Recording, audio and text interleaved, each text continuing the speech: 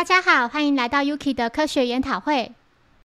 今天要带来第88到89集德休拉别墅杀人事件，这集是动画原创。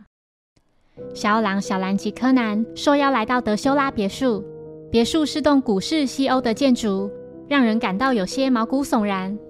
三人在门口遇到虎仓大介的学生田所俊哉，以及正在画油画的虎仓的妻子虎仓月子。进屋后又遇到了《时报月刊》的总编辑土井文男，在大学做民俗研究的宇村秀一，以及专门创作恐怖题材的作家虎仓大介。外头的雪越下越大，小五郎来到大介的书房后，认为这种八角形的房子并不多见。大介向小五郎表示，会找他前来这是希望能协助调查妻子的外遇。8点半左右，作家大介准备回书房，并请他的学生将酒及电影拿到书房去给他，请他自己挑选一部电影。田所邀请小兰及柯南前来欣赏大介的吸血鬼收藏品。来到收藏室后，两人看到吸血鬼的面具、假手以及十字架木剑等稀奇古怪的收藏品。田所很快就选了一部名叫《鲜血之焰》的英国古老电影，还说这是大介最喜欢的一部。他请两人看向一旁的白木木钉，提到那是在这部电影的最后一幕里用来插进吸血鬼的道具。柯南闻到一股油画的味道，但奇怪的是，收藏室内并没有油画。离开收藏室前，田所请小兰协助确认所有的窗户是否都上锁了。时间来到晚上8点50分，几人回到客厅后，田所准备将酒拿进书房给大介。9点03分，田所从书房回到客厅，接着离开客厅去检查屋内所有的窗户是否都关上了。9点15分，田所再次回到客厅，他表示大雪已经停了。10点25分，田所、小兰及柯南正在客厅玩扑克牌。宇村来到客厅后，土井正好想上厕所，便暂时离开。午夜12点，田所向众人提到大介一直没有接内线电话。大家纷纷来到书房门口，房门已经上锁了。田所表示他有听到房内传来放映机的声音。众人决定从外头的窗户往房内看，窗户并没有被关上。柯南注意到窗户前的积雪有被踩过的痕迹。大家从窗户进到书房后，屋内的放映机还在运作。映入眼帘的是大介被木钉钉死在十字架上，面目狰狞地死去。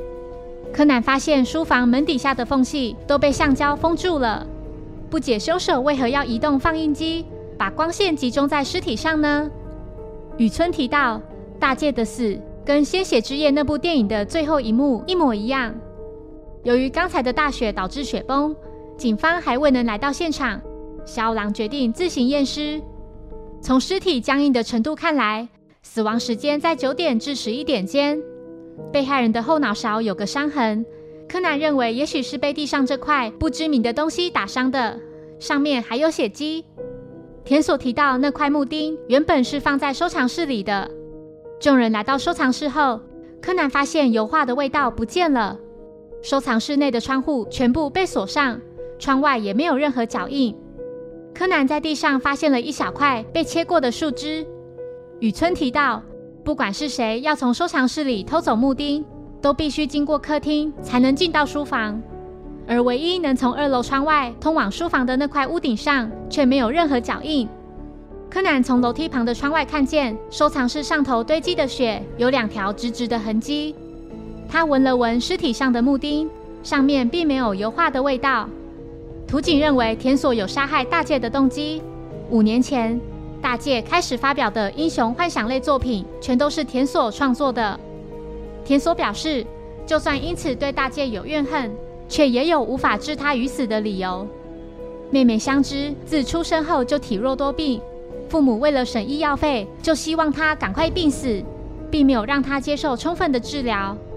后来多亏有大介，她现在仍在住院静养。交换条件是私下协助大介写作，他就会全额负担住院费用，直到痊愈为止。柯南在某个类似仓库的房间，发现里面有个梯子，梯子旁边有个用黑色袋子包裹住的东西。接着来到书房，发现窗户支架上有一小段透明胶带。柯南终于明白凶手是谁，以及他为何要用投影机照亮尸体。柯南麻醉小五郎，并变身为他的声音说，作为凶器的木钉其实是从收藏室外面被偷走的。雪地上之所以没有脚印，因为凶手是从空中经过的。楼梯旁的窗户与收藏室的屋顶是差不多的高度。凶手利用梯子在两端架起桥梁，如此一来就不会留下任何脚印。证据就在窗户上的积雪，上面残留了梯子压过的痕迹。上锁的窗户只要稍微动点手脚就能轻易打开。刚才柯南有发现一小块树枝碎片，把树枝夹在窗户缝里的启动器和窗户的玻璃之间。从外观看起来，窗户虽然是上锁的，实际却可以轻松打开。凶手从窗户进到收藏室内偷走木钉，然后再把窗户关上，如此一来窗户启动器就会自动上锁。小五郎说，只要利用长形的树枝剪刀即可取走木钉。没错，凶手就是田所俊哉。小兰及柯南在收藏室里看到的那个木钉，其实是用石膏做成的假木钉。田所故意邀请两人一起去收藏室，就是想让他们看到那个假木钉，之后再拿出预藏在书房里的真木钉，将大介杀害之后，假借要去确认屋里的门窗是否上锁，借机把假木钉处理掉。书房被打开的窗户以及窗户前被踩过的痕迹，都是凶手为了掩饰而故意做的。之所以用放映机照亮尸体，是为了掩饰移动放映机的真正目的。首先将底片拉出约5公尺的长度，接着在底片前端贴上胶带。完成后，把底片前端绕过窗户上的支架，再把底片前端粘在房门的把手下方，这样准备工作就完成了。那条胶带上还留下了小小的矩形痕迹，这就是胶带贴在底片上的痕迹。其实田所在发现尸体前就已经告诉大家自己是凶手了。当时田所在书房外时曾说过，从房内传出放映机的声音，但这不是很奇怪吗？那扇门底下还粘有橡胶，既然如此，又怎能听到里面有声音呢？田所认罪，并表示妹妹早在1年前就过世了，大介完全不顾妹妹病情，只给她做最低限度的治疗。后来妹妹病情加重，最后还是回天乏术。自己是最近才知道这件事，大介一直隐瞒妹妹已经死去的消息，还骗说她已经被转去更好的医院。在一次偶然遇到曾经照顾过妹妹的护士，她偷偷跑来告诉自己真相。据说一旦被吸血鬼吸了血，被吸血的人也会变成吸血鬼。或许大介是在不知不觉中变成了真正的吸血鬼。谢谢收听，如果喜欢本节目，欢迎小额赞助给我支持，谢谢。那我们下一集再见，拜拜。